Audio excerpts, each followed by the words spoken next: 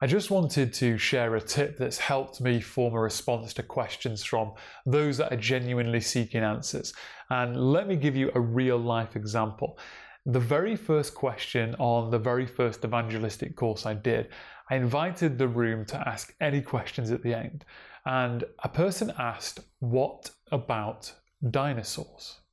The first question, what about dinosaurs? That was it. The session, by the way, was on Jesus' death and resurrection, nothing to do with dinosaurs. Now, someone afterwards said that person was just being daft.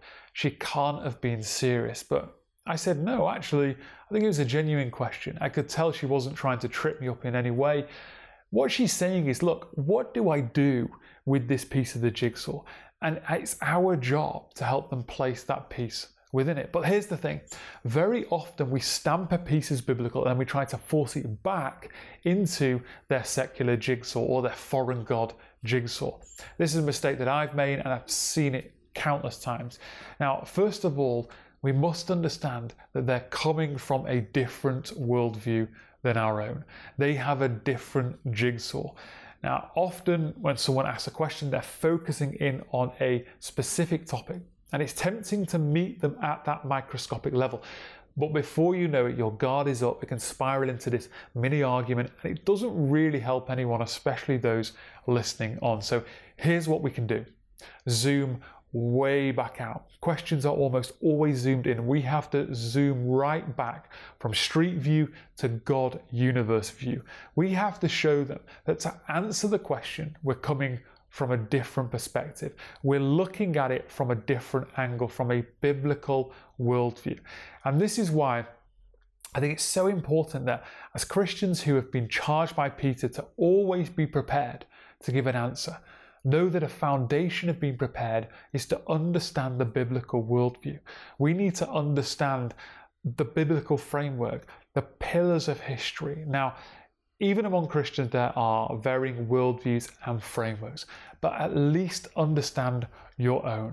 We need to grasp the story of the Bible from start to finish. And I don't mean every little detail, but the pivotal moments of history, creation, the fall, corruption, the flood, what happened at Babel, Abraham and the covenants, Isaac, Jacob, the 12 tribes, the first coming, the cross, the resurrection, the church age, the second coming, and the restored earth to come.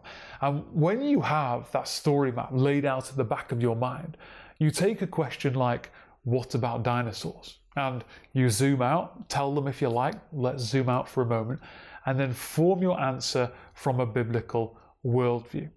God created the universe in 6 days, and it was on the 6th day of creation that he created all the land animals and then the first people, Adam and Eve. This was before they had sinned, and so lions were not trying to kill them, and the same goes for dinosaurs. Sure, we've all seen Jurassic Park, but in the beginning it wasn't like that at all. There was harmony among God's creatures. That's why when God finished creating, he looked, and as Genesis says, God saw all that he had made, and it was very good. It also means that dinosaurs didn't live many millions of years before man, but rather lived alongside man. Then you could turn to Job chapter 40 with its description of a dinosaur, or explain some of the scientific reasoning from ancient accounts and artifacts to dinosaur red blood cells that have been found. After the fall, sin brought about death. Fear was later instilled in animals, and of course, if you're hunting for food, a big target to hit like a dinosaur that will feed the village for a month is a likely option. So it's no surprise they are extinct like many other animals. And then you can move on from there. Having that story map or that mind map can give you a real confidence. Not that you're able to answer every question flawlessly, but that you know where you stand, and you can invite them to stand with you and ask, what do you think looking at it from this point of view? So zoom out, then locate roughly which part of the story map they're referring to and go from there. You may be asked, for example, where do the Jewish people fit into the Christian picture? So You zoom out, you locate the pillar of the story of Abraham, or you may wish to give them a quick run through from creation down to Abraham, including the promised seed, the Messiah, God's plan to restore the earth and how he'll use this people group.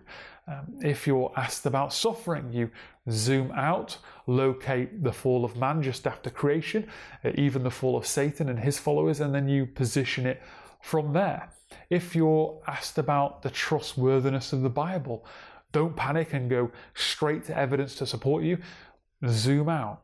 Before you locate any section of the story, explain who God is, his omniscience, his omnipotence, his ways of dealing with mankind, and then slowly zoom in by explaining the inspired scriptures were written down by 40+ authors over a 1600-year period, all with the same theme, etc.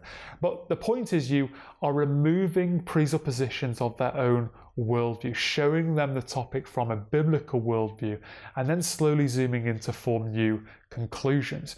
By doing this, they may not agree with your worldview, but if you form your response well, they're likely to agree that from your worldview, it looks reasonable to conclude as you are.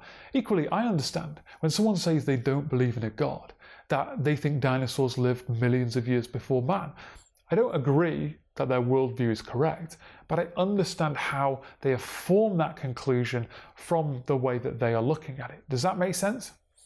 Now, once you're aware that it is not a battle over evidence, we all have the same evidence. It's a battle of worldviews and how you view the evidence or subject. So I hope this was helpful in some way. Learn the biblical framework, zoom out, explain the position you are viewing it from, and then slowly move in to form a response. Remember, you're not necessarily trying to convince them of one thing. You're challenging their worldview and trying to persuade them to consider the biblical one. Every question is an opportunity to help shift and shape worldviews. See you soon.